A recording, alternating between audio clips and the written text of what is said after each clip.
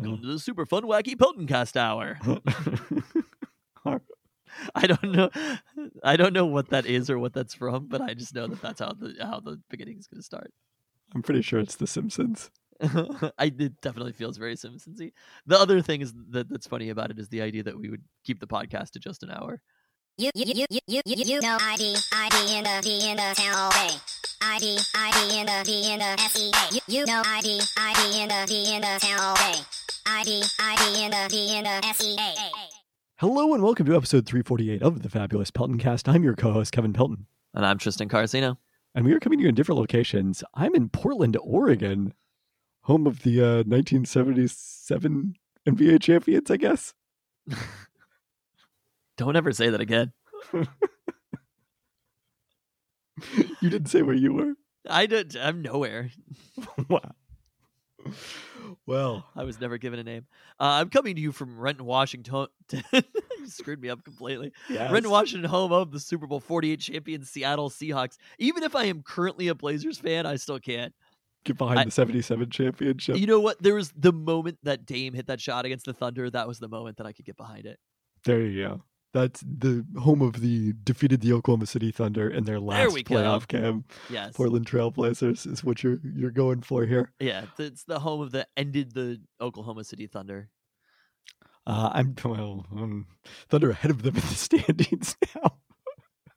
Honestly, the Thunder. I am fine with the Thunder being ahead of the Blazers in the standings. Down here for a stretch of 3 games in 4 days for the Blazers. Saw them lose to the Lakers on Sunday, then blow out San Antonio on Monday night. And they wrap up this little stretch against Utah on Wednesday. And for this Portland-themed episode, unexpectedly, I am drinking from the hotel bar the Widmer Burr Red Ale, which is the first time I've had this in a while. Yeah, 'tis the season to warm up with a cold one. This Northwest-style Red Ale is the perfect complement to cozy nights with big sweaters and warm fires to fend off those long winter months. Caramel and dark chocolate malts bring out the indulgent sweet flavor that balances wonderfully with a smooth bitterness that makes this winter warmer a favorite each year. So leave your coat on the hanger and bundle up with a Burr instead. Bundle up with a Burr. Did you just go down to the hotel bar and get a draft beer? I did. I kind of love that. It's a good move. Yeah. So, all right. Well, first off, a reminder to everyone, if you haven't already gotten your tickets to Peltoncast Live, it is coming up April 21st. As we mentioned last week, an NFL draft preview with Danny Kelly of The Ringer. Very excited for that one to talk about these Seahawks first round picks. Can't wait for that one. April 21st at Belltown Yacht Club in Seattle, Washington. Peltoncast Live, our second annual draft preview. This time, 2 times in a row, previewing top 10 pick for the Seahawks with Danny Kelly. I think this is going to be a really fun preview of that one. We want to get it raucous in there when we're talking about that draft pick. I think people are going to be a little bit more hyped to talk about it. Maybe we won't have a resolution to the Geno situation. We could do just like poll of the room, screaming, yelling about what to do about Geno. Show of woo. Yeah, I can't freaking wait. I feel like I agree more with your take about Geno last week than I did then. That's what I'll say about things. Wow. There we go. Coming around to your take. I don't know what my take was exactly. But about the establishment feeling differently about Geno now that his contract is going to be much larger. Let's come back and talk about quarterbacks at the end of this podcast. Because the Aaron Rodgers, I don't want to call it news or whatever, but I do think that partially influences Geno. To some degree, yeah. Well, staying on this Portland theme, we are remembering this week Bill Schonely, the original voice of the Blazers from their birth as a franchise through 1998, including, of course, that 1977 title. Schonely passed away on Saturday at age 93. He was most famous for coining the term Rip City, which lives on as a nickname for both the Blazers and Portland more generally. But before that, and I had forgotten it was this long, Sean spent more than a decade in Seattle, working in local radio and TV. He broadcast UW football, the Seattle Totems of the WHL, the Seattle Angels of the PCL, and the lone season of the expansion Seattle Pirates. Wow. That's kind of awesome. I love that you said I'd forgotten about this. A person who broadcast in the Seattle decades before you were born, teams that didn't exist. Like you started naming teams, and I have never heard of any of them. You're like, wow, I forgot about his run with the Seattle Totems of the something league. I mean, I'd read his Wikipedia previously. I was at some point cognizant of this information. This is a hockey team? Which one? The Totems? Yeah. Yes. Okay. A predecessor to the Thunderbirds. I can't believe you don't remember that tenure. But if the Seattle Pilots had never moved, there's an alternate reality where the Blazers don't wear Rip City uniforms. Wow, that's actually kind of strange. What is strange. Is Rip City just a nickname, like, or is there any meaning to it? Are you going to break it down? It's going to be like the Fabulous whatever brothers. I can't. It is not like Fabulous Baker Boys. The Fabulous Baker Boys. Yes. I mean, the idea is just like this shot ripping through the net. It's Rip City, and it was famously Jim Barnett, the longtime Golden State Warriors TV broadcaster, who made a shot during that inaugural season. And Shanley was moved to call it Rib City, and somehow it stuck. Wow. Okay. So it was a really nice moment of silence and tribute to him on Sunday night's game, and he had just retired at last April at the end of the Blazers regular season from his role as team ambassador that he held for a couple decades, well after being a broadcaster, and was still a fixture at games. So, certainly a tremendous life and career for Bill Shanley. Awesome. So, all right, with that, I think it's time to get into our search for Seattle's best donuts, which is already causing controversy with the listener. What? Oh, because you don't like cake donuts? You don't like cake donuts either. Don't put this on me. I know you don't like them either. Don't you put that on me. I will say the reason that I love donuts, that I say that donuts are my favorite food, is because I really like fluffy, airy bread. There's almost nothing to me in the world that is better than fluffy, airy bread. So it's what brings me back to donuts. But at the same time, I argued for a long time that Mighty O were the best donuts in Seattle, and they're cake donuts. So I'm not as aggressively anti-cake donut as you are. Mighty O's exclusively cake donuts? I don't know if it's exclusively cake donuts, but most of the best donuts are cake donuts at Mighty O. I haven't had Mighty O in so long, though.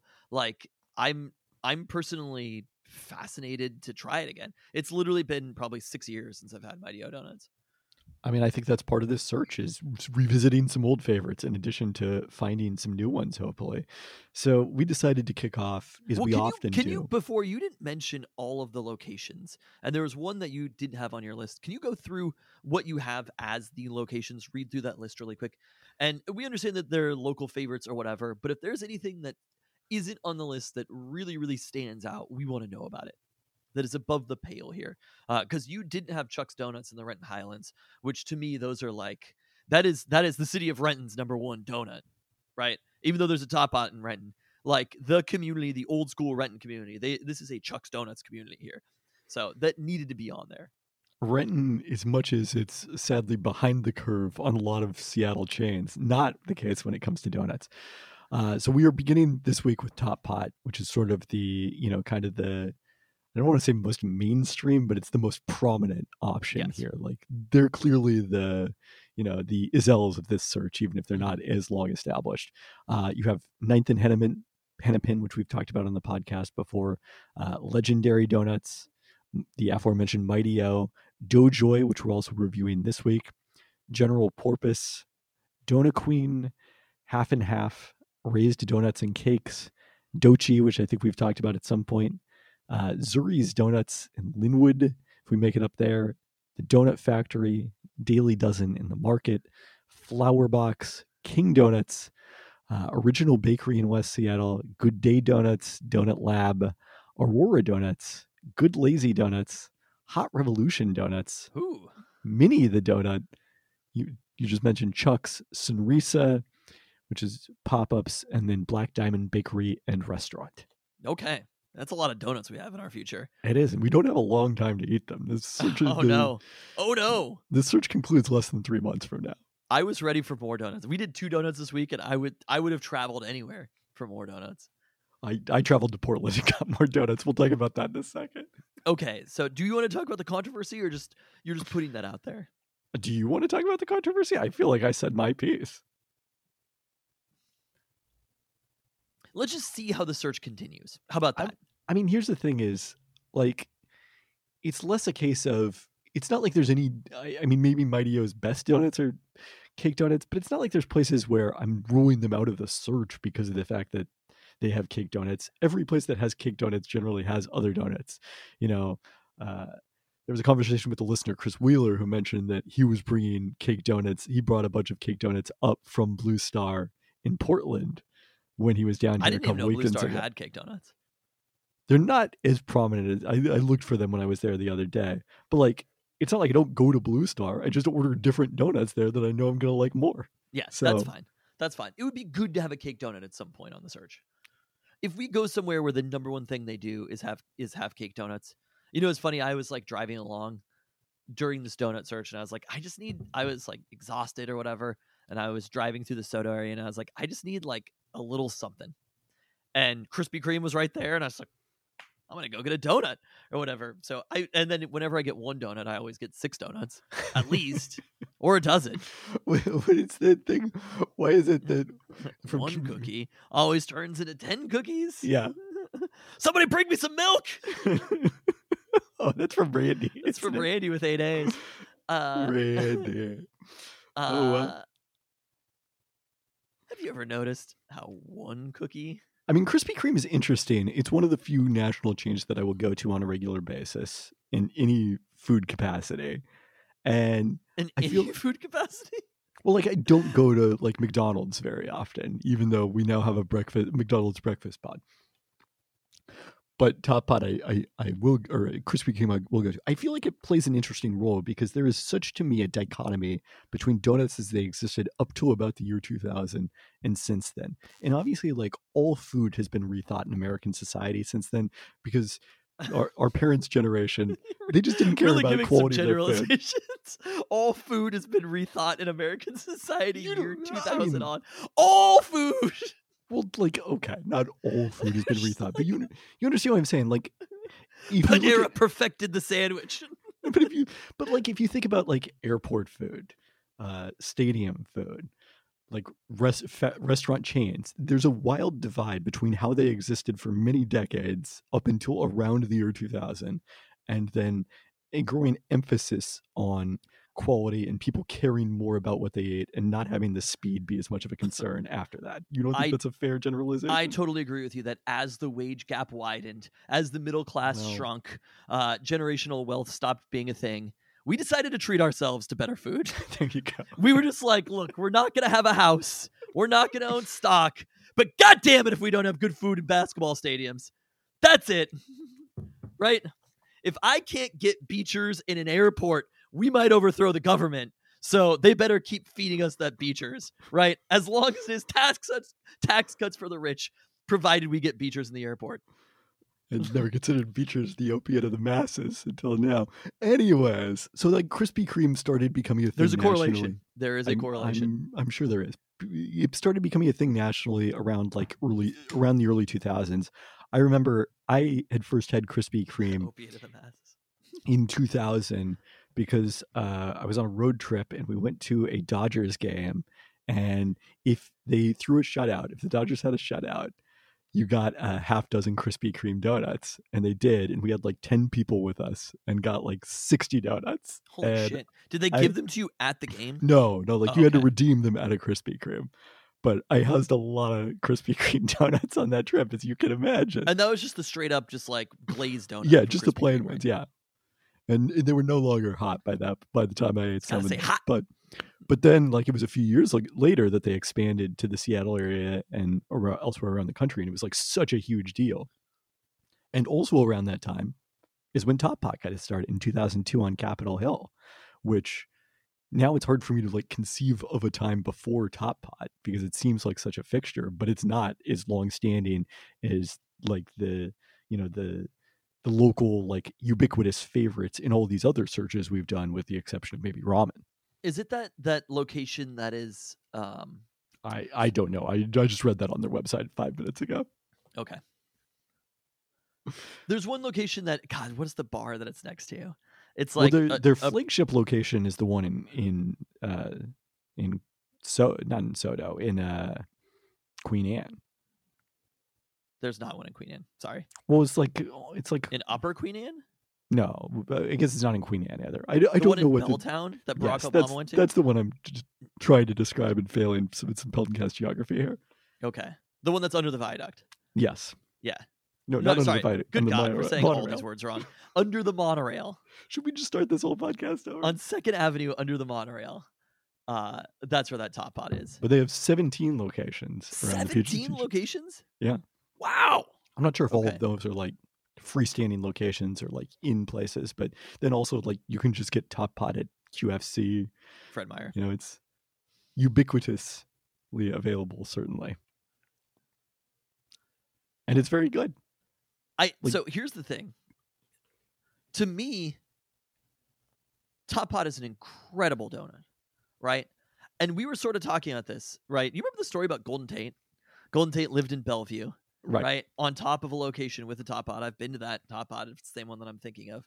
And there was one day he was there. It was early in the morning before Top Pot opened, and he smelled their maple bars, right?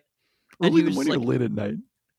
No, it was early in the morning. It was like 4 a.m. or whatever, because they were making them for that day. They weren't making donuts, or like the same thing, I guess, more or less. It was to prepare the donuts for that day. And he smelled the donuts. They wafted up into his room, right? Like it was a pie on a windowsill. And Golden Tate went down there and just stole a donut because he was like, I need this donut. And because he's a professional athlete and he's not used to being told no. So, but that was like, those donuts are so good. It turned into a fun story. It's fine.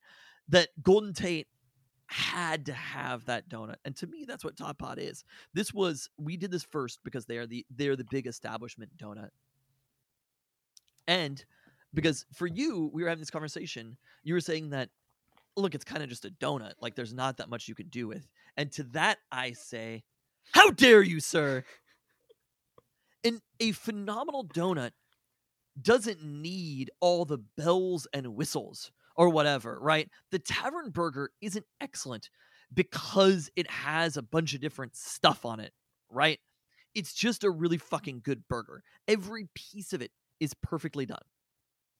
I'm not disagreeing with you. It's just that I think the Tavern Burger, there's more of a description that you can do because you're contrasting it to the styles of other burgers.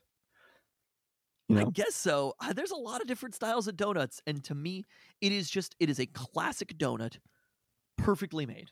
A fresh Top Pot donut. When you bite into their maple bar, I think the maple bar is the relatively strongest item on the menu. Granted, I've not tried that many things, but I think that you get to that point when the very, very middle where it's a little bit soft and gooey when it's fresh. The maple bar, the chocolate bar, sometimes I will get two and I will cut them in half or tear them in half and smush them together to make myself a chocolate and maple donut on each side. It is a beautiful thing, right? That is excellent. I think that the frosting that they use sits on it very, very nicely. And then you have the Bavarian cream, right? The Bavarian cream, when you get to the gooey part of the middle and you get the soft part of the dough, right? Where it doesn't cook all the way because it's meeting up with the cream, and you get that like the like wet textured dough right as you're getting to the cream. There's nothing better in the entire world than that. You have the crispy outside and the soft on the inside. You hit the cream. It is perfect. And to me, I'm gonna have to dispute that there's nothing better than that in the world. Because first off, that's what we're searching for. Listen. As far as a traditional donut, to me, Top Pot is a revelation. And a lot of people might have had Top Pot in places where they're just not as good. To me, the like Fred Meyer QFC Top Pot, it is a bastardization of what Top Pot truly is, right? Like it is, God, what is it's like the Frankenstein's monster of Top Pot. It's fine. Like you could tell it's better than a traditional grocery store donut. What are you going to say? I think it should be like Multiplicity. It's the clone of, and you lose a little something in that process. Every time. There's a little something. Really timely references in this pod. Mary Shelley's Forever. I meant Multiplicity and Randy. I was not afraid of Frankenstein.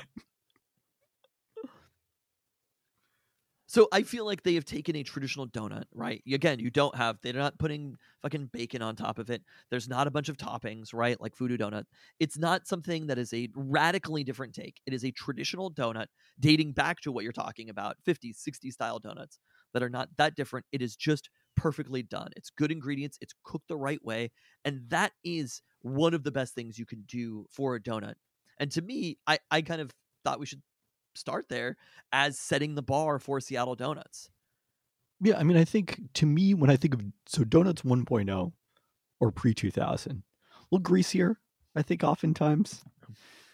Donuts 2.0, you had sort of two forks. The Top Pot school of we're just going to do this better. And then you had kind of the Voodoo school of we're going to do it much more creatively in terms of...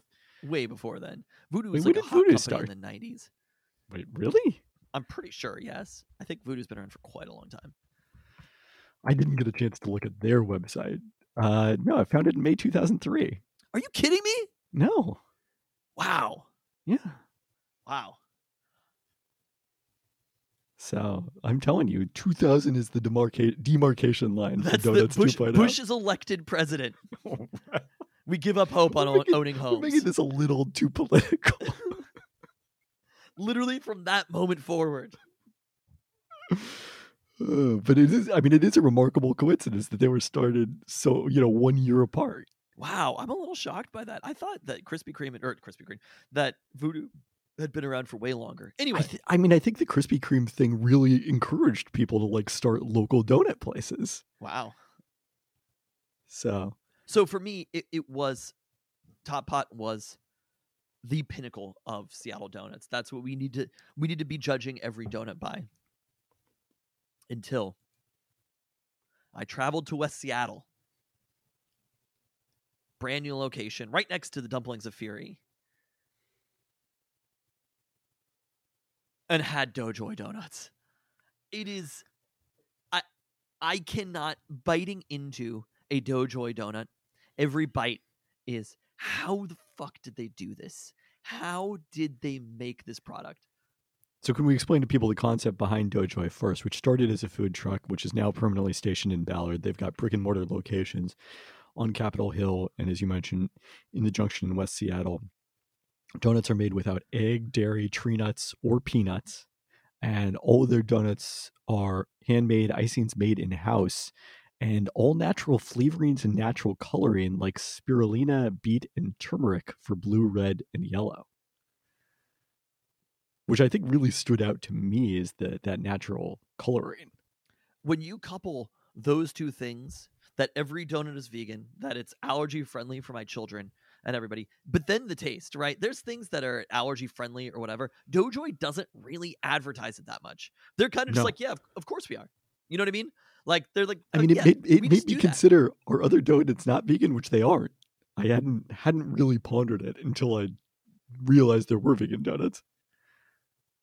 And that's kind of what the perfect item should be, right? They don't need to beat you over the head with what they are. They're just like, yeah, we're that. But also our donuts are fucking killer. That's it, right? You're not buying the fluff or whatever, right? You're not buying it because it's like, oh, well, it does all these other things. It is just a phenomenal donut that happens to be all of these other things. And you want to talk about fluffy, airy donuts? And look, they expand the studio space a little bit more than Top Pot does, right? The lavender donut that we had with the fresh lavender on top, incredible, right? That's not a traditional donut in a lot of different ways. They're willing to mix it up with their donuts, but at its core, so we had a maple ring, not a maple bar, a maple ring, and that lavender donut that we split. And I had a Bavarian cream the previous week because I've been back-to-back weeks. I also scheduled a meeting with these people in West Seattle on Friday at Doughjoy, right? Also, Rip to Panic at the Disco. Right next door is the sister location, or their sister business, Botanic, at the Disco. There's a motherfucking plant shop next door. Literally, what else could you want in the entire world than this corner of West Seattle, right? You have to travel out to the coast. I get it. But you get Doughjoy, which for me right now, in this moment, maybe we'll grade these donuts. It is the belt holder, and it's really not that close. Doughjoy, Botanic at the Disco, and dumplings of fury right there with a Pagliacci around the corner. Are you kidding me? Have you had dumplings of fury? Yes. Okay. We reviewed it on our... Oh, right. Of course. Yes. In our search for Seattle's best dumplings. Yes. It's expanded since then, the location. I don't know if I was quite as high on Doughjoy as you were. I mean, I think I agree that like the texture of the donut itself is really outstanding. The icing, I like the texture and consistency of it, but I did like on the maple ring notice a little bit of an unusual aftertaste that I think came from the natural coloring. I don't know if you noticed that at all. I'm not sure. I think they just have a unique flavor of maple ring. Is really what I have to say, because the lavender, you don't have that. I agree, it's very different, but it tasted almost like kind of balsamic to me. I don't know if you got that note. It tasted balsamic to you. Yes.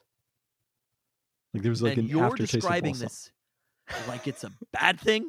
I don't know if I necessarily want that on my donut. You, sir, are donuts 1.0. If Wow. you can't handle balsamic on your donuts, that is literally, you said that word, and I was like, wow, that's the greatest thing I've ever heard in my entire life. I want balsamic on everything. Okay, I guess that's a point where we're going to agree to disagree. I don't understand how you could stand against a traditional donut and also not love. I mean, the lavender donut in particular. Against a traditional donut. That's I not the probably, point. if we weren't doing apples to apples, donut to donut, maple bar versus maple ring, I probably wouldn't have gotten the maple ring as one of the donuts. I probably would have gotten like a strawberry milkshake or something like that. But the lavender donut to me is what I'm judging it by primarily. I think both are good. Both are phenomenal. But the lavender donut was like... Peltoncast rule of thumb, a restaurant is only as good or it's bad is the best thing on the menu. Which I don't know if I fully agree with that, because donuts, a lot of times, you might have to get down to choice 2, 3, 4, or whatever, depending on when you're getting there. Donuts are probably the item that we will talk about the most that you might not have your first choice all the time. You gotta go in every situation place if there's not availability. I'm gonna dock the place. Sorry. If there's not availability, you want them. No, that's bullshit. That is bullshit. That is, in fact, arguing for waste. I don't know if... I mean, it depends how late in the day you're going. I'm just throwing it out there. If you, that's like fucking, again, you're talking about like it's pre-revolution, right? Before we got to have all the good food and no generational wealth. That's the kind of thought that you're talking about. You're fucking coming from claim jumper territory over here, Mr. 1990s. Look, Bill Clinton ain't walking through that door.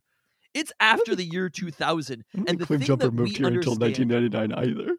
The thing that we understand in the post-food revolution era, as you defined it, is that scarcity is something we have to be comfortable with.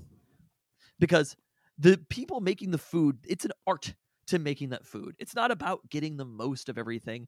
We understand, look, you might not always have enough. I have to work in the same way that you have to work. I can't just fucking show up as Mr. 1990s white man in America and expect them to have whatever donut I want, right? This isn't a goddamn Winchell's. Like, but if they are out of donuts, it's because there's high in demand, and they didn't want to end up at the end of the day throwing out a bunch of donuts. And that is how a business should approach the situation. Thank you. I'm sorry. I agree. It's good not to waste donuts. I don't think you throwing them out is the only option necessarily. Docking points for that, I do not agree with. I don't feel like I encounter it that often. You just seem to be living a different donut experience than I have. I will throw it out there. I'm eating a lot more donuts than you are. Not in Portland. Blue Star is the only constantly place at Top Hot where I go in there and I'm like, okay, I've got to move on. You have the tiers. You're just like, okay, that's first choice, second choice, third choice. What time are you going there? Like, I understand if it happens I'm like going in the there afternoon all or the the time. evening. Every time that a human being could be going to Top Pot, I have been there. There's times where I'm like, fuck, I'm just getting there like an hour before they close. As I said last week, donuts are a breakfast food. Donuts are not a breakfast food. Donuts are an anytime food. I mean, I'm not opposed to eating donuts anytime, but when I'm buying donuts, it is almost exclusively in the morning. Okay, well. So you're living that's inside just the my box, lifestyle. Man. Okay.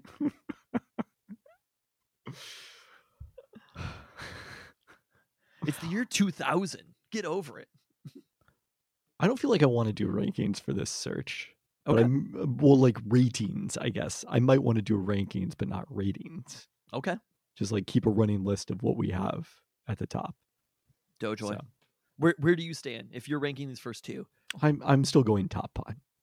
Wow. Top Pot's number one? Yeah. I mean, I don't think it's like an enormous difference, but I'm still going top pot. Okay. All right. What are we eating this next week? What are we feeling? I mean, I told you that I really want to do good lazy donuts. Good lazy donuts? Let's do it. Yes. I mean, I have to hit them up, but I can't guarantee that we'll be able to get in. It's a limited amount of donuts, if that's okay with you, sir. No, that's fine. It's just when I've gone to the location and there are donuts, that's a problem. Okay. If I can plan ahead, I'm good at that. Okay. Good lazy donuts. You're driving up from Portland. Could you stop in the south? I'm not. Because I'm most driving of- up from Portland on Wednesday night, not on Oh, Saturday. you're driving late. Okay. I was gonna say, should we also do like a Oh, legendary donuts? I or see. Something? Yeah, no. I mean, I would have to do Golden State style break in. Golden Tate style, break in and get some legendary donuts. We're not gonna do that. It's not as funny of Okay. a story as when I do it. It's when Golden Tate did it. We've got to find a couple of locations, but we will chat about it. Yeah, we can also share that on social. So I wanted to talk a little about Portland donuts this week. Absolutely. Because it's my second extended trip here in the last couple weeks. The first one I hit Voodoo Donut, as I often do. And we've talked about this before in the past. To me, the correct answer to the Voodoo Blue Star debate that Portlanders generally come down very anti-Voodoo, very pro-Blue Star, I would say, again, to generalize, is both. The answer is whatever's most convenient for you is the best choice. Absolutely not agree with that, but okay. I think a lot of the negative reputation for Voodoo is people think of like waiting in line a really long time, which like that can be part of the charm if you're a tourist. If you're not, if you're someone who goes there regularly like we do, you can order ahead. You can go to the It's second also, location like, on the east side. Have things changed a little bit? Okay, so the downtown location is still pretty busy. I mean, I think especially if you go there on the weekends, yeah, it's going to be pretty busy. I think there's some other bits to it though. I mean, there's Even the east side location can get pretty busy on the weekends. I believe there's some questionable business habits, which again we're comfortable with because all we need is good food now. Look, the business is won. Corporations won as long as we get the good food. But I think that's part of it, which is why local people in Portland feel a little bit less good about Voodoo. I don't know enough about it to elaborate, but I have definitely seen conversations about it.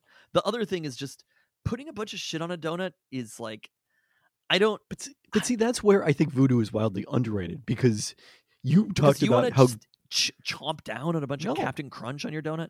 I mean, sometimes not necessarily Captain Crunch, but like the ODB is one of my go-tos there with like Oreos and peanut butter on it. But like you talked about the Boston cream at Top Pot. Yeah. To me, Voodoo does it better. Wow. Okay. I actually prefer their maple cream donut. Okay. To the chocolate one. So, but I've never cut them open and put them together like you do with maple bars from Top Pot and chocolate bars. Think about it. So those are my two go-tos, but also like we've explored deeper in the menu and we've gotten it on our way to Salem.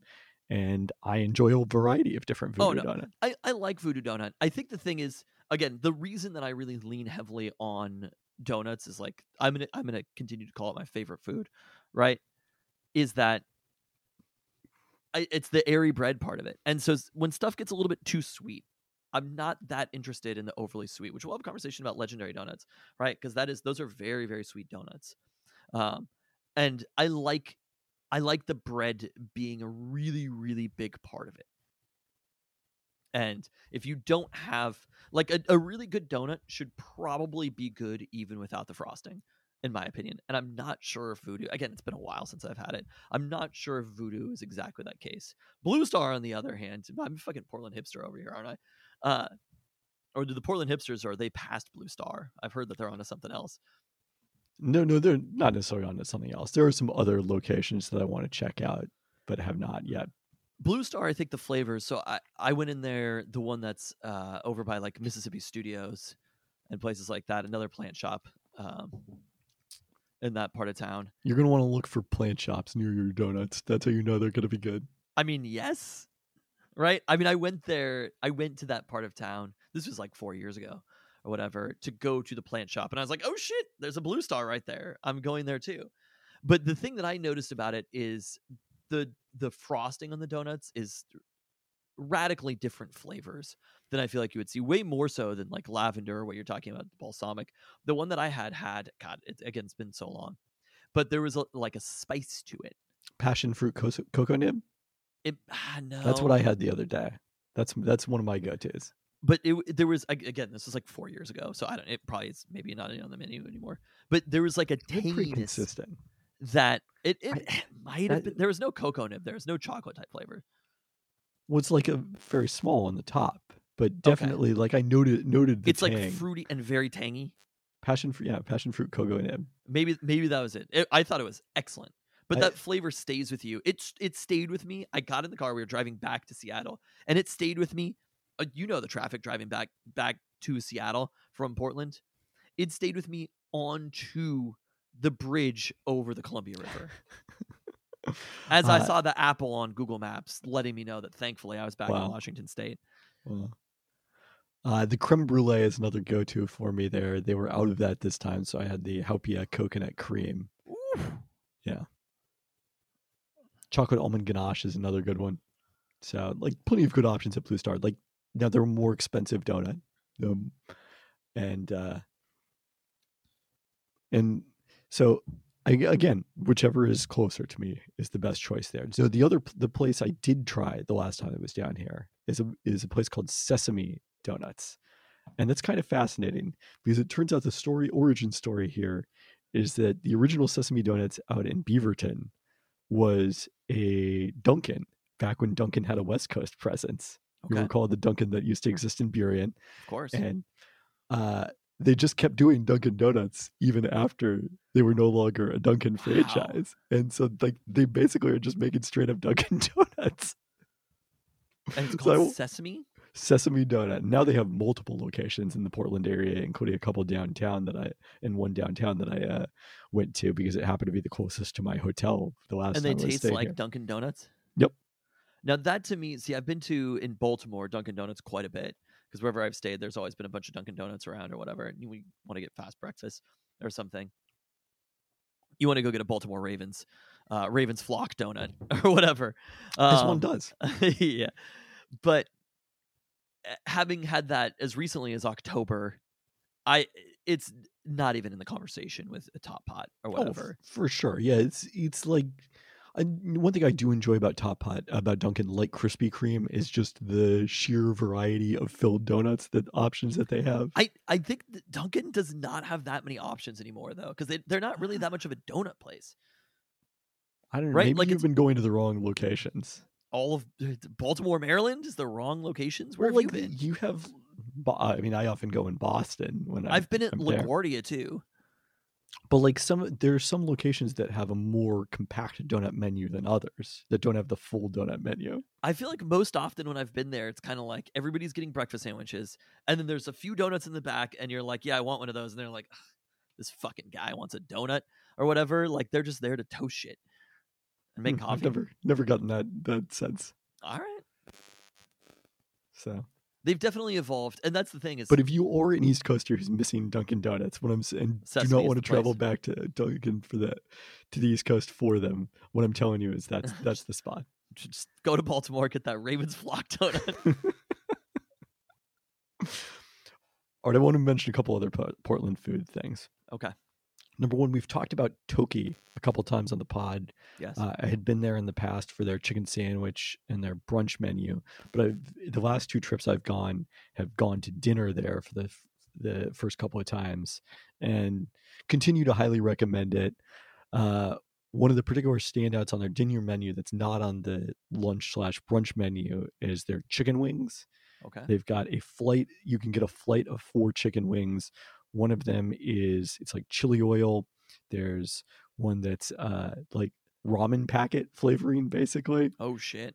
Gochujang glaze. and then like a sesame soy glaze, which is actually quite similar, I would say, to the Pak Pak fish sauce wings. Dang. So those were a real standout. What type of wing are we talking about? Is it a full wing or Yes. with the tip? Yes. Okay. So today the last time we like split the flight and each of us got 2 flavors. This time we ordered 2 separate flights. Okay, good. Good. The 2 POs, so we could all try all 4 flavors and Who are you pretty much with? everything we've tried there. A former KJR radio host, David Locke. Oh, I was like, you had me. I was like, the fabulous sports babe. yeah, the Fabulous Sports Babe and I went to dinner. We talked about Mike how I named Wheeler? our Wait, is that his podcast. name? Not Mike Brian, Wheeler. That's Brian a Wheeler. character from Stranger Things. Okay. Yeah. So anyway, you and the gas man were there. Their mandu dumplings also quite good. And then the rest of the menu changes up a bit, so it may be different by the time you go, but again, highly recommend it. So after we went to dinner, Yes. there was a location across the street that we went to try out. And it is the most Portland location I have ever seen. It was the most Portlandia moment I've ever had. It's called 1927 S'mores Company, and they are Oh, I doing think I know about this. artisanal s'mores Oh yeah. that they are like firing with, the little handheld, blowtorch type thing and roasting the marshmallows right in front of you. Wow. I feel like you're going to have to get there quickly because I feel like as a business model, I have some question marks about how long it takes to individually heat up each marshmallow in the way that they are. Oh, Like if this place is gonna do well. Like if there's a line, you're probably not going to want to wait, is what I'm telling you here. But it was also like kind of challenging to eat without a fork because a lot of the marshmallow like fell out of the s'more, and I'm like trying to scrape it up but they hand make everything, including their like graham crackers. It was quite delicious. I don't know, I don't know if I would choose it over other dessert options, but it was quite fascinating. I'm really glad I tried it. 1927 S'mores Company. Yeah. I like the idea that we were like talking about donuts 1.0, and it's just like this is like fucking 3.0 right here. They are next level in this shit.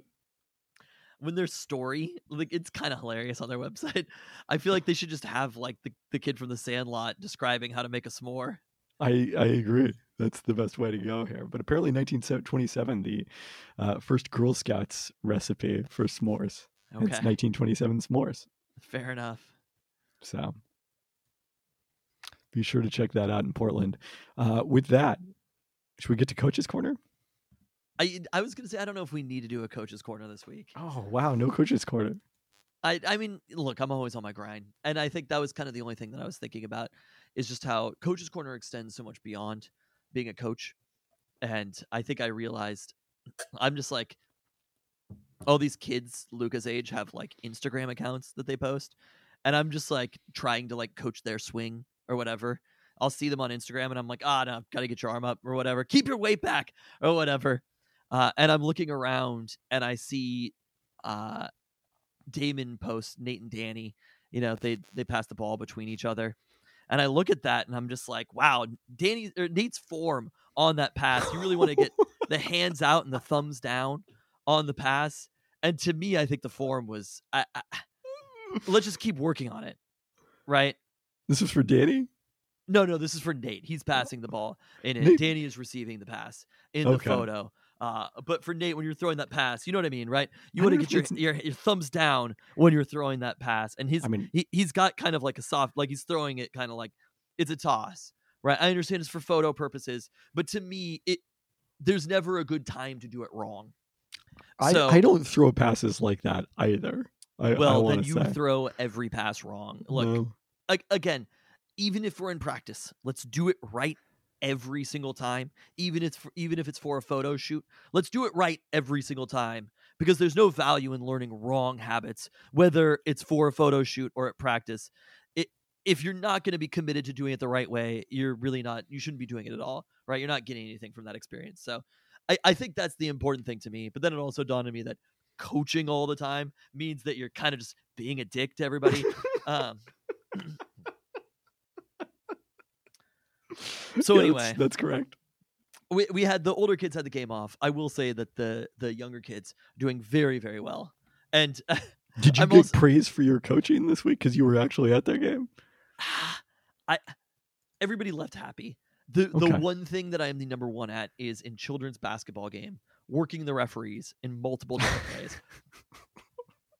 So Mateo played a game earlier in the day, 9:30 a.m. or whatever, and there was a referee there. This is 6-year-old kids. Yes, 6-year-old kids. This was not me working the referee. I stood on the sideline just like helping out or whatever. I do not coach that team, but I was like, get back to the kids. Like when they were standing down there or passing it in. I literally, Mateo was like sitting on the floor. He was supposed to throw the ball in under the hoop, like their own hoop that they were shooting to. And he wanted to shoot. So he just decided that he was going to dribble the ball in and shoot himself. And I literally pulled him back and pushed the ball out of his hands. Proper form, of course. Thumbs down. Like I pushed the ball out of his hands to one of his teammates because I was just like, I'm not suffering from this shit right here. So the ref for that game, she was like, thank you for being down there and helping. I was like, of course. Wow. And after the game, I'm like, Mateo's packed up all his stuff, and I'm like, let's go say thank you to the referee, give her a fist bump or whatever, right? Because it's a pretty thankless job being a referee for the city of Renton children's basketball. I will 100%. say, when you have motherfuckers like me out there, like it is not a fun job. People criticizing you. So then I get to later in the day. That was at the Renton Community Center. Go to the Highlands Community Center for a game later in the day. And I see that same referee there. She traveled to the other stadium, and she was like, "Hey, coach, how you doing?" Stadium, yeah. I got Beecher, so we're okay. But she's there, and she's like, "Hey, coach, how you doing?" And I'm like, "Hey," or whatever. And I'm like, "That's how you work the motherfucking refs." Wow. But I did also in stoppage. They have a rule about where you can defend behind, and I went and talked to one of the referees. This is literally for second grade children's basketball, and you can't defend past like a green line or whatever. And they had one of our kids trapped way past the line. I was like, hey, just because you go past the line and then they come back, like it's not like the type of thing where it's like you can all of a sudden start defending behind that line because they crossed it one time. So I was just like, can you just watch that or whatever? And I made keep an eye on it. I made sure that our kids were not defending past that line. Like I was standing right at it, and I was like, that's where we defend. We do not go past this point, because what is the point of having rules if they're going to get broken? Then you lose the Beechers. Then you lose. But it's just like, if you're going to have these stupid rules for where you can defend behind, we might as well enforce them. You know what I mean? Like there's a point that they have them. It's because we're trying to have something that approximates looking like basketball. So you want to be able to have the kids be able to bring the ball up and not my kids get trapped really far away. I'm just like, just watch it. Okay. Yeah. Well, that's Coach's Corner. Let's get into our roundup, starting with the Mariners, who signed DH Tommy LaStella, an all-star in 2019 with the Angels, who was recently released by the Giants, entering the final season of a 3-year contract that was Giants. To pay him.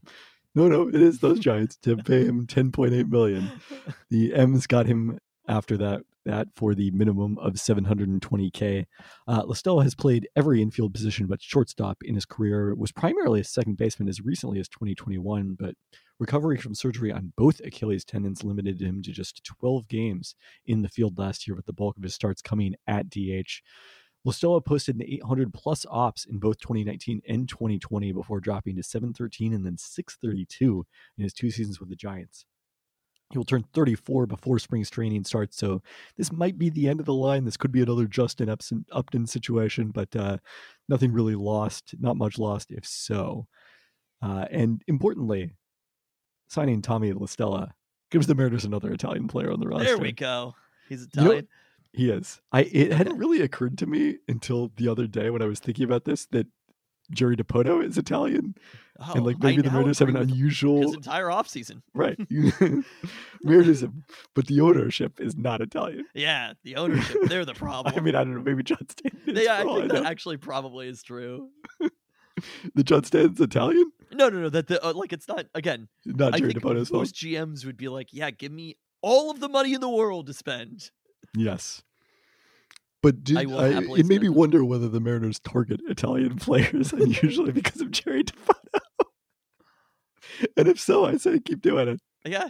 Keep doing it. The other big news from the Mariners is that Aaron Goldsmith will be staying with their broadcast team after removing his name from the Cardinals' search for a TV broadcaster in his hometown of St. Louis. He told Larry Stone that, besides just feeling great about his role in the organization and the roots that his family has put down in Seattle over the last decade, that his new contract will see him give up his national broadcasting duties to prioritize the Mariners. He cited the example of being, I think it was in Atlanta last year, when they clinched the playoff spot with the Cal Raleigh homer, and being up at 1:30 in the morning watching it, on his. He wasn't calling the game. I was just like, that was here. No, Seattle, that's the point. Is he was there. He was Okay. not here calling. So he was doing like college football stuff, or no? He had a national Fox baseball game on Saturday. Okay. Yeah. So presumably he'll continue to do Fox college basketball over the off season, since that doesn't conflict with the Mariners. But the fabulous Pelton Quotes was discussing this on Twitter from the perspective of the St. Louis listener, whoever that might be, noting that in his opinion, Goldsmith is a gem like Calabro in the 90s good, and the chemistry with Flowers is right up there with KC and Marcus Johnson, though different, of course. And I mean, it's harder for me to put into context baseball broadcasting, not having been in the game for such a long period of time, but totally agree about what a fixture and Goldsmith has already become and what a good job he does. And also that, I think you really made the right call, because any amount of time that you have to spend around the St. Louis Cardinals fan base would be too much time, which is also why April 21st, Peltoncast Live. Do not go to the Mariners versus the Cardinals. Peltoncast Live. It's more important. But the other thing is, we talked about this. Mike Blowers, if he is a broadcaster in the 90s or whatever, obviously Mike Blowers was excellent third baseman in the 90s. One of the Northwest finest and South Seattle's finest as well. So South Puget Sound. I don't know if I would consider Bethel South Seattle. He's from Spanaway. Oh, I thought. Well, yeah, that's South Seattle. South Puget Sound. It's not South Seattle. Do you consider Renton South Seattle? No, you're wrong. I consider South Seattle. South Seattle. You're totally wrong. Okay, one of the South Puget Sound's finest, Mike Blowers. But the thing is, he could have been such a traditional broadcaster, right? He could have been like, oh, you got to bunt here or whatever. You know what I mean? Like, shit like that. All of the things that people thought about baseball that were totally wrong. Mike Blowers is now quite statistically minded for who he is. The amount of discussion of barrels and exit velo on the broadcast, it really is a shocking come up from someone who is used to watching 90s style broadcasts. And I think that you have to give Aaron Goldsmith a lot of credit for that. Like, to that broadcast, you watch the Mariners broadcast, and at no point, again, we watch this shit like football every single weekend, where you're just like, this guy is so fucking stupid about the sport. You know what I mean? Like, he obviously, literally name anybody as long as they're not Greg Olson. But like, and probably sometimes Greg Olson. You're just like, this person could know so much about the sport and also know so little about the sport at the exact same time, right? The motherfucker commentators on the internet, or like people, reply guys on the internet, can understand how professional football teams should be operating better than the people calling the game. That should not happen, right? Like, there should be I think to some degree, generationally, it's inevitable. And look, part of it is that Mike Blowers hasn't been entrenched in that position for 3 decades. And maybe, to speak no ill of Mike Blowers, maybe he'll look a little different if he's still in the job in 2043. Sure. But also, you have to give Aaron Goldsmith a lot of credit for that. As somebody who... he works it in kind of a natural way. Like, it doesn't feel like you're being... lectured to at any point, which is a big challenge, I think. Yeah. Certainly speaking from experience there. Yeah. Yep. Well, Lakers fans felt like they were getting lectured this week.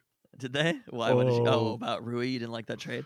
Yeah, I can see why they would be confident, because the past 2 Lakers trades that I didn't like have worked out so well. I mean, is there any Lakers trade that's worked out well? When was the last If you go back far enough, yes. to the Pau Gasol trade?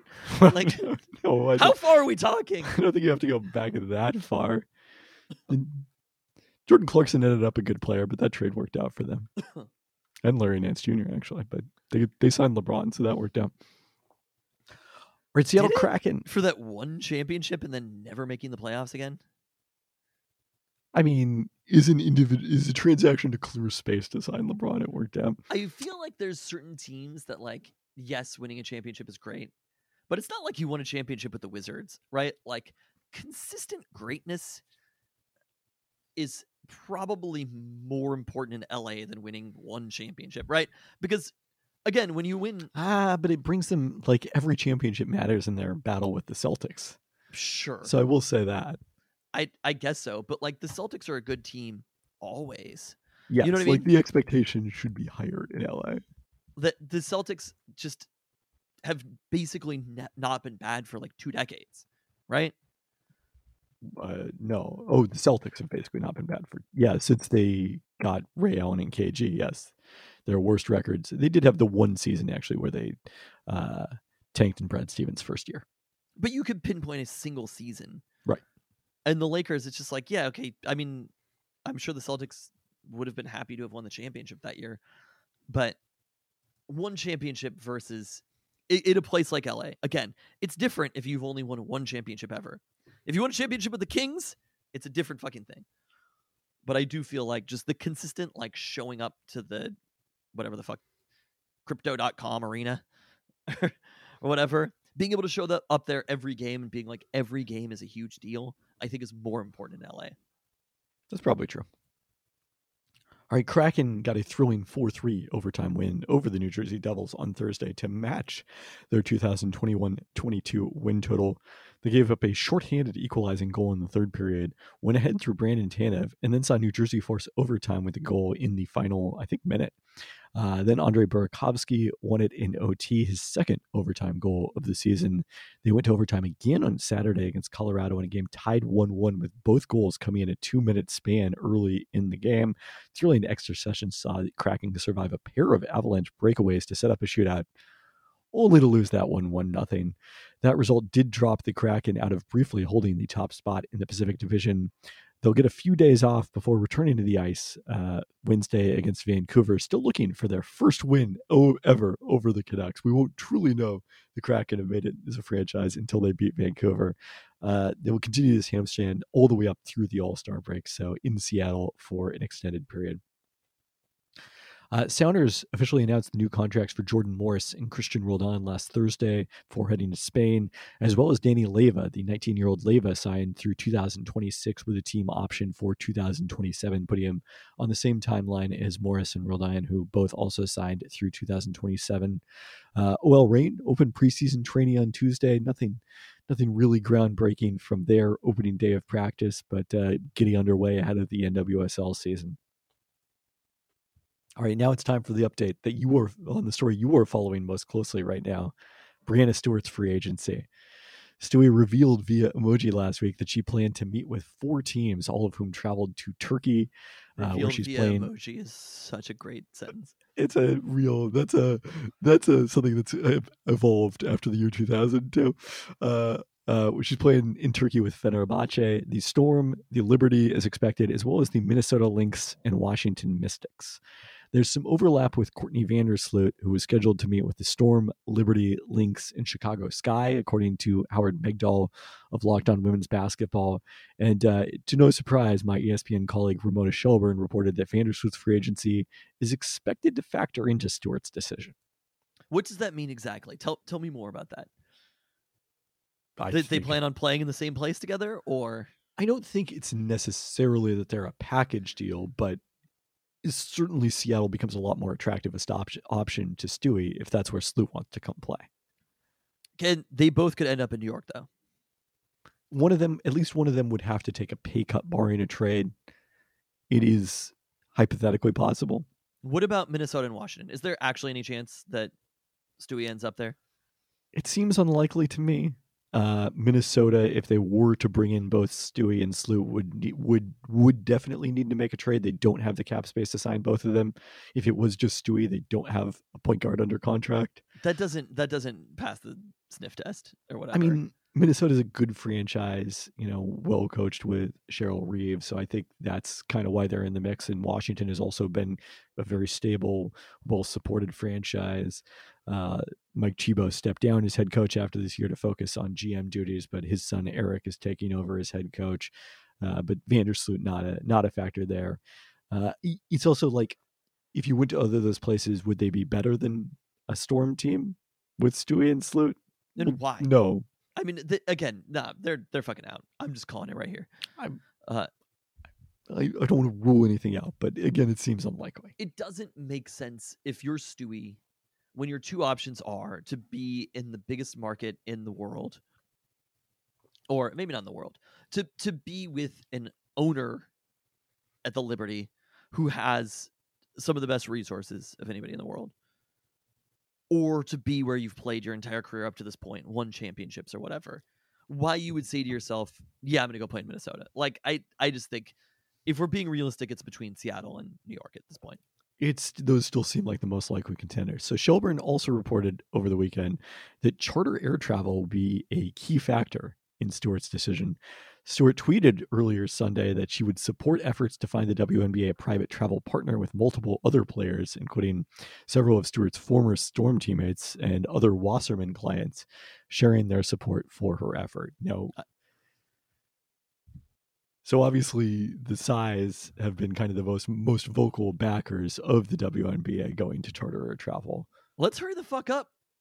Like, I don't understand why this is even a conversation. I'm impressed with Stewie saying this is like a workers' rights thing, right? She's saying we need a beachers in every airport and we need private air travel. Well, they're not going to be. I mean, if they're flying out of Boeing Field, they would not get the beachers at SeaTac. That would be a real loss. Real setback. I mean, realistically, even if we're talking about it this season, it's not going to exclusively charter. It's, probably. But this is the direction we're heading. Dipping your toe in the water. The WNBA needs to be at the same level and treated on the same level as these other professional sports franchises. And Stewie is saying this is that we demand this kind of respect from the league and not having to fly. They're flying commercial right now? Yes. That's fucking absurd. Although commercial air travel, it's great. Alaska, love it. Love everything about it. But he's going to beachers on the way in and the way out. But for a professional sports franchise, right? Like, these are legitimate famous people. You know what I mean? Yeah. Like, it doesn't really make sense. I think I am totally with Stewie on this. And if that means that Stewie signs with the Liberty because the Storm can't get behind that, then they are living in the past, right? They are Donuts 1.0 as far as this conversation goes. The Storm need to be there, and they need to step up in a huge way on this issue. They could be a leader on it alongside Josiah, and they could possibly end up signing both Stewie and Courtney Vandersloot because of it. Pony the fuck up. Let's go. I mean, it's obviously a different situation for the Storm's ownership group in terms of resources than the Liberty's ownership group. We're talking about like opposite extremes. Are they going broke because of it? They're going broke because of it, but they would lose money because of it.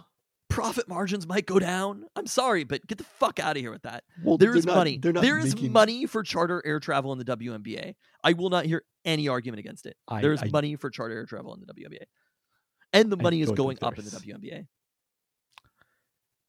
Long term it is, and increased investment in the WNBA is paying dividends thus far, and hopefully it will continue to do so. If they are able to, the cheapest ticket at Storm games is $50 a ticket.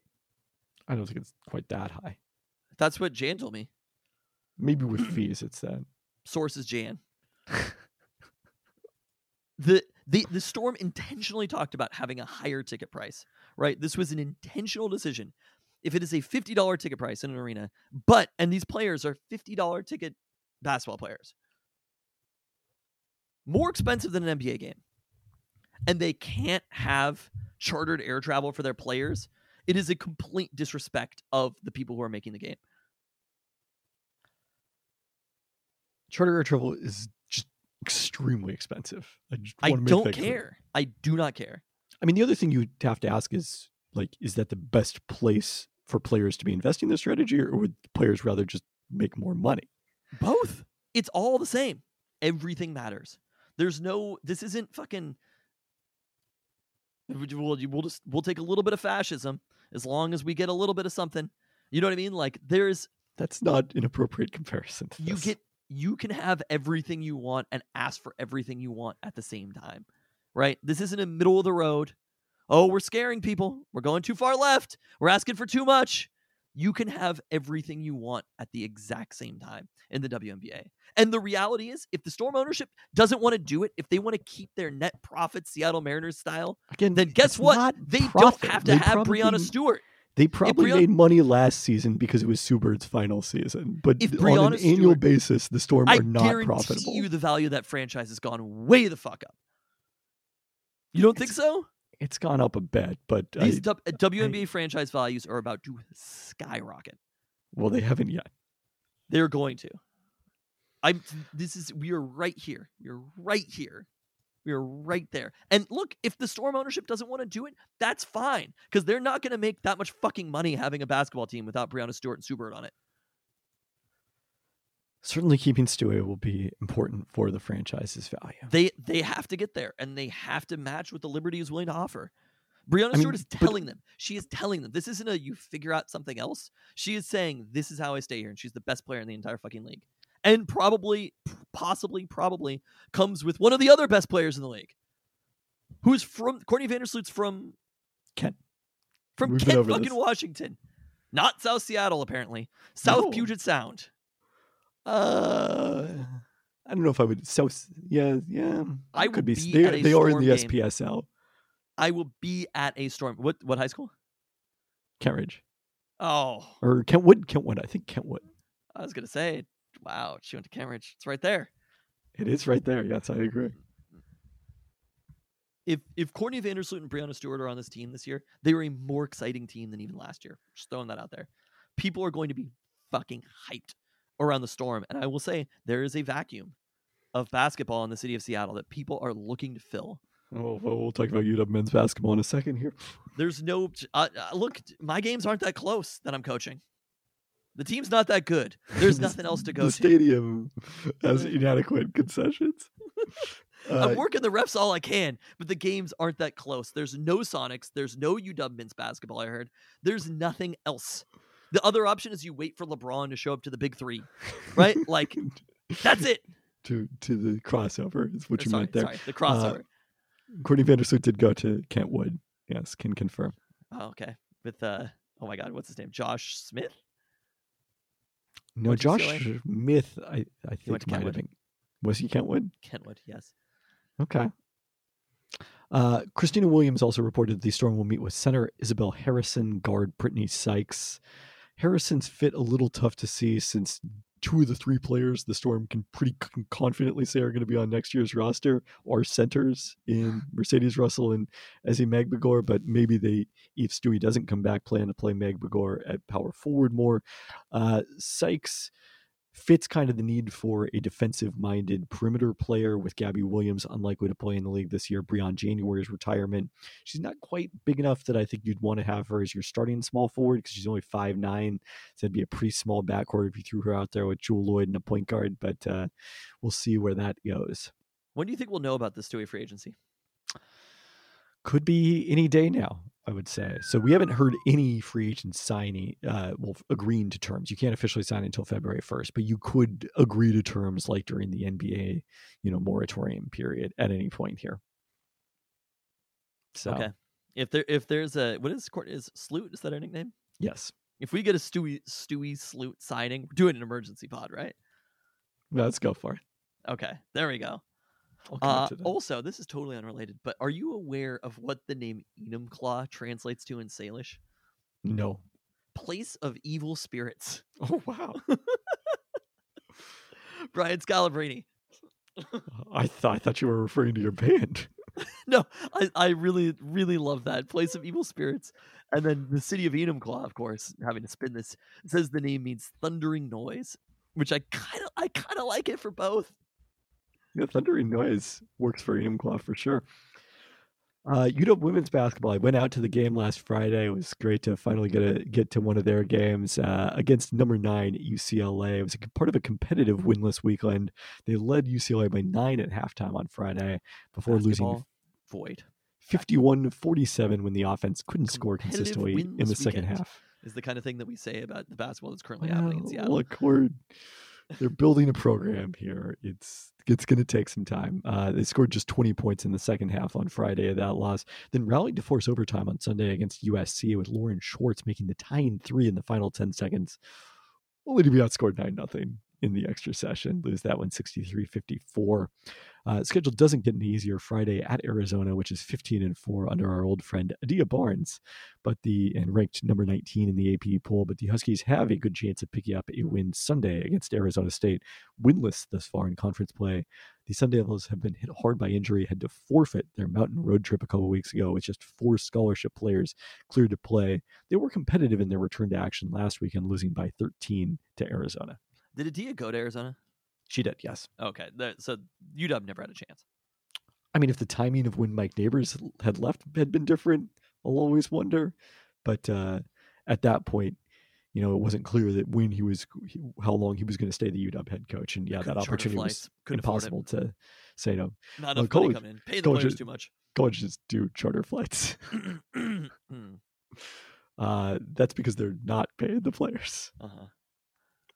UW men's basketball got that 75-72 win last Thursday at Colorado, extending their winning streak to 3, overcoming 22 turnovers and hanging on despite a 9-2 run by Colorado in the last 2:30 to cut this lead to 1. Every moment during this run, it seemed like the Huskies were going to lose, but Cole Badgema hit 2 free throws to extend it to 3, and then came up with a steal that allowed the Huskies to run out the clock. Despite having 6 turnovers, Keon Brooks Jr. terrific on Thursday with 25 points on 9 of 12 shooting in 38 minutes. It was a very different story for the Huskies Saturday in Salt Lake City, where they were blown out by Utah. Utes went on a 15-0 run midway through the first half to extend their lead to 19. Huskies did answer with an 11-1 run, but then went down 18 just after halftime and never got any closer than 13 the rest of the way, and what tied their largest loss of the season, 86-61. Brooks had 17 points, but this time it took 19 shots. And Utah guard Raleigh Wooster finished a rebound away from a rare college triple-double. This one I was trying to watch this on the treadmill, and I did the I'm gonna head out. Like, I got off, I paused the treadmill or whatever. I was like, I cannot watch any more of this. I turned on the football game because I was just like, I have never been more done watching an event. It was like 10 minutes in. I was just like, I'm not compelled. This makes me want to run slower watching this game. Oh, it was brutal watch. It was like you were running at altitude too. Yeah. Huskies back home this weekend to host the Arizona Schools, this being the first time this season the schedules work out with UW men and women playing the same opponents, one at home, one on the road, including their win over the Huskies in Tempe. Arizona State started 6-1 in conference play before dropping both games at home to the LA Schools last weekend. Sun Devils come in number 1 in Pac-12 play in steal rate, which could be an issue for the Huskies and their turnover woes. They held the Huskies to 41% shooting inside the arc in their first meeting. Arizona's coming off winning a showdown with UCLA last Saturday in Tucson, moving up to number 6 in the AP poll at 17-3. Aren't nearly as impressive in KenPom, ranking just 15th. Their offense has been kind of shockingly poor in Pac-12 play, ranking dead last in effective field goal percentage, making just 48.5% of 2-point attempts. Julius Tubelis down to 47% after hitting better than 60% of his twos in non-conference play. The Huskies were able to exploit that in a close game against Arizona in Tucson. Cats shot just 38.5% on twos against the UW zone. Key to that, Braxton Mia, able to avoid foul trouble, played 37 minutes the last time the Huskies faced Arizona. So, cool. We're just done. What am I going to say? Fun weekend ahead. They might beat Arizona State. Cool. All right, let's wrap up with a little Seahawks news. Associate head coach defense Sean Desai interviewed for the Vikings defensive coordinator job on Tuesday. He was reportedly on the Browns defensive coordinator list before they hired Jim Schwartz. The Dolphins also reportedly have interest in the former Bears defensive coordinator. I mean, it would be, I would probably prefer Sean Desai as the Seahawks defensive coordinator. Like, it would be absurd if he didn't end up with a defensive coordinator job after this season. And you just look at what he did with that secondary, right? With losing Jamal Adams, having so many young players in the mix, having the injury to Ryan Nill. Sean Desai had an awesome year and is clearly somebody who's at the very least defensive coordinator level in the NFL. Yeah. I mean, again, as we talked about before, I don't blame Clint Hurt for the fact that the Seahawks weren't more effective defensively overall. I think that's more of an issue of the talent and Pete Carroll's involvement in the defense because, again, they've changed defensive coordinators repeatedly with the same results. No, it's not Clint Hurt. It's also not Ken Norton, right? It's just they need better players. Yeah. Is what it boils down to. I was wondering about that. How different do you think the Cowboys scheme is under Dan Quinn to the Seahawks scheme, which is performance-wise pretty radically different between the two? Ended up kind of getting roasted by the Niners on the ground game in the second half there, but like they played the Niners ultimately quite differently than the Seahawks did. I mean, I don't think the defense was the reason that the Cowboys lost that game. Like they did their job. It wasn't the reason that the Cowboys lost the game. If you put the Cowboys' defensive performance against San Francisco with the Seahawks' offensive performance against San Francisco, that's a win. There we go. I mean, we're taking credit for half that W. But how different do you think their scheme is under Dan Quinn? Because I feel like ultimately the scheme is probably not that radically different. It's a skill-wise. The Seahawks have nobody anywhere near Micah Parsons. I mean, I'm not enough of a tape guy to really answer this question about where Dan Quinn is at. We also saw Dan Quinn's defenses weren't that good in Atlanta. So, I mean, to your argument that it's more about the players than the scheme, I think that's the element that makes that point. I think Dan Quinn is probably underrated as far as like. I don't know if Dan Quinn is underrated because I think he's got a pretty good chance of becoming a head coach next season. But that's what I'm saying is sure. Yeah, I guess he's probably not. Dan Quinn's time in Atlanta, I think, is kind of underrated, though. I don't know. The year that they went to the Super Bowl was like their offense was probably better than their defense, right? And then their defenses were generally not very good thereafter. I think you're looking at it too linearly as offensive coach, defensive coach, and not ability as a head coach. And I think that we have to start looking at these things. I mean, if you think that Kyle Shanahan is a very strong offensive coach, which I think is the general consensus here, like he gets a lot of credit for whatever success they had that season, doesn't he? In Atlanta? Yeah, he was the offensive coordinator. Sure. I guess so, but like... And by the way, Sark did nothing wrong as Falcons offensive coordinator. I just want to note that. There's always an ability. Literally, Dan Quinn hired Kyle Shanahan. You know what I mean? Like, there's the ability to be a head coach. That's part of it, right? Hiring good coordinators is part of the job. So I don't think you can... Everything funnels to the head coach is what I'm saying. I mean, the other element is, of course, a lot of things had a funnel to the GM. And one of the things the Falcons famously did was trade multiple draft picks, in pursuit of Julio Jones, notably. And that left them kind of very vulnerable when they dealt with injuries in years future. Which is not an expression. In years future. Anyway. I think it just boils down to talent, though, ultimately. It's probably the safest assumption. Right, like Kyle Shanahan's still getting the credit. The 49ers defense is a better unit. When I was watching that game on Sunday, it was clear that the most important position group on the field, everybody's offense, defense, special teams, the Niners defense was the best position group on that field. As much as you want to give Kyle Shanahan and his genius offense credit or whatever, like that Niners defense is it's an incredible defense, and it's an incredible defense because they have really good players. And DeMeco Ryans is probably a good coach as well, but like they just have really fucking good players. Yeah. I'm excited to see Eagles Niners. I think these championship games are going to be pretty good. I think so too. Seeing the Bengals be favored all of a sudden on the road. Well, because of Mahomes' health. Even still, I was a little bit shocked. I think people are getting a little bit... I like the Bengals. I prefer the Bengals to win. But I think people are getting a little too confident in the Bengals. Yeah. That's like a watch yourself type of game. I feel like it's hard to assess how good the Chiefs are coming into this game because of that injury. Sure. Yeah, I mean, I guess we don't know. Anyway, so news about Aaron Rodgers. Seems like there's a lot of smoke around Aaron Rodgers at this very moment. Would you agree that the chances of him returning to Green Bay are probably the lowest they've been? This isn't negotiating for a contract or anything, right? He got the contract, right? There's no incentive for this to happen. Aaron Rodgers is not getting anything out of it unless he's trying to position himself for more talent or whatever, receiver or something like that. But it feels a little bit different. And it would make sense if the Packers, they saw what the Seahawks did with Russell Wilson. They still have Jordan Love on the roster, who played well in the short time that he played this year. If the Packers had any inkling of wanting to move on from Aaron Rodgers and they could get the value for him, now's the time, right? Yeah. If you could get multiple first-round picks for, how is 38, 40? 38. For a 38-year-old quarterback, like, you should probably fucking do that. Yeah. And I was kind of thinking about Geno 39. Smith. 39. And I was trying to, like, Geno Smith, Danny Dimes, players like that, understand the quarterback market outside of, because a quarterback, there's no such thing as value, right? Like, value only exists in terms of as much as somebody is willing to pay you, and also, for the most part, somebody else is willing to pay you, right? There's no inherent value to a quarterback or to any position.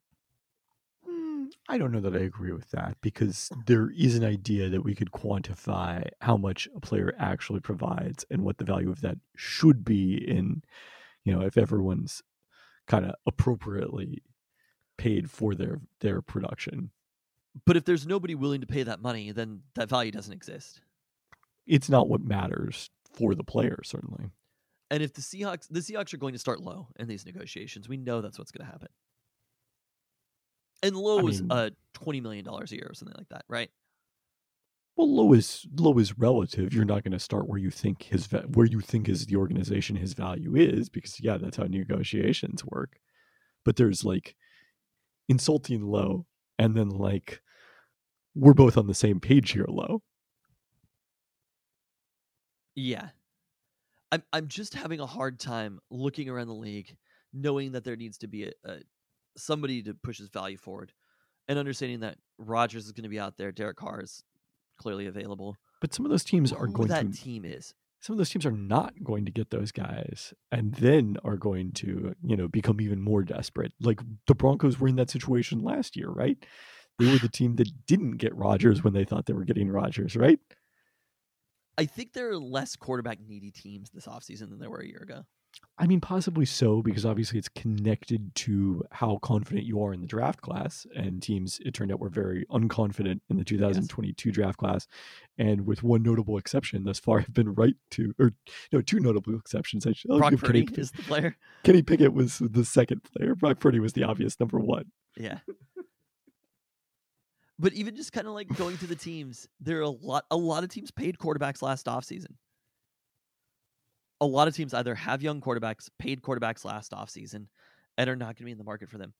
It's a little bit hard. I think yesterday the market might be softer than you were anticipating. I think Rodgers might make the market a little bit softer. Yeah, I mean, it does take one destination off the board if they are planning to start Jordan Love. But you've still got the Lamar Jackson situation out there. There's a lot of variables. And yeah, but that's also, if the Lamar Jackson situation is... Yes, it's a 1-for-1. Exactly, right? Like, if Lamar Jackson goes somewhere Lamar else, Jackson maybe is good enough that a team that like might feel they're set otherwise suddenly feels it's worth investing in a quarterback. You know what I'm saying? Like, say it's Lamar Jackson. Like, say it's New Orleans. And otherwise, New Orleans isn't looking for a starting caliber quarterback. But Lamar Jackson is enough of an upgrade that in that scenario, they are. I think the safe assumption is that Lamar's probably going, if he's going to be franchised, right? So that also, like, the amount of quarterbacks who are franchised matters to Geno Smith and the destinations. I don't know. I'm just kind of running through the teams in my head, and it's a little bit hard to find the partner. I mean, I think you're kind of coming down to Vegas is a possibility. And it only takes one. If there's one team that's out there willing to pay Geno Smith $32 million, then the Seahawks are going to have to pay Geno Smith $35 million or whatever. So, and maybe that's it. $32 million. Or 32 or whatever. But if there are 2 or 3 teams, I just am having kind of a hard time. I think the number might be a little bit more muted than we initially. I guess what I'm just going to say is don't underestimate the chaos of the modern NFL quarterback market. And well, I think that may hurt Geno Smith to some extent.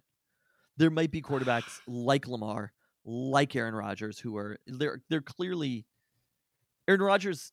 If you're the Jets or somebody, if you're the Raiders, the first quarterback that you're going to try to get is Aaron Rodgers. You misspelled Tom Brady. I mean, but that is somebody who does open up a job on the other side. Yes. I don't know. Anyway, I was just having a hard time understanding exactly what that's going to look like. And again, I think the carousel is going to be moving faster every year, but the Aaron Rodgers being in the mix and possibly changing teams, and it also might mean that the Geno Smith conversation takes a lot longer. Like until in the same way that no head coach has been hired anywhere. It's been quite a while, right? Since the regular season ended. No head coach has been hired because people are waiting it out. Also, there's a lot of very good coaches who are still coaching. You know, like some teams, I think DeMeco Ryans is interviewing, but you can't necessarily fully commit to somebody like that at this point until that's going to be a factor. But a lot of teams are waiting on Sean Payton and other coaches. It might take just a touch longer for Geno Smith's situation to be resolved, which might mean that he ends up signing a deal with the Seahawks a little bit later toward training camp or something like that. You know, going into the offseason. I don't think it's going to last that long. He could be on the franchise tag and then sign the long-term deal then, though, is what I'm saying. Sure. Yeah. No, that's real. He'll be tagged. I mean, there's no doubt in my mind that he's going to be tagged. But I think if he's tagged, then that the conversation is totally different. It's just a question of whether it's the 1-year deal or a long-term deal. He's going to be tagged. There's no question of whether Geno will be tagged. I suppose the only way that he wouldn't be tagged is if he signed a contract before then, but I just don't see that. But I could see it based upon everything. Them waiting until training camp to understand what the happened in the draft, etc. There's a date before training camp that's the last day you can sign a contract if you are tagged. I think they will be up against that. That is my current perspective. I think that Geno will be tagged, and they will sign a deal with him like that week, right before the deadline. Deadline spur action. It's a good rule of thumb. July 15th was the date last year. So I guess that isn't that far off from training camp. So, all right. July 13th, 2023. Mark it for the Geno Smith extension. Someone please put that in their calendar. Jimmer, that's on you. And I think that the money might be a little tiny bit less than what we're thinking. Okay. I think it might be closer to the 30 million range. Yeah, that seems plausible. Anything else? Peltoncast Live, April 21st. We'll be talking about all this. We will be discussing what's going to be happening. If CJ Stroud falls in the draft, who knows? Things could change very, very quickly with quarterbacks in the NFL, and we're going to hear about it all from NFL draft guru Danny Kelly. And we will not be waiting until the deadline to start the show. There we go. We probably will. On that note. Thanks for listening. Thanks.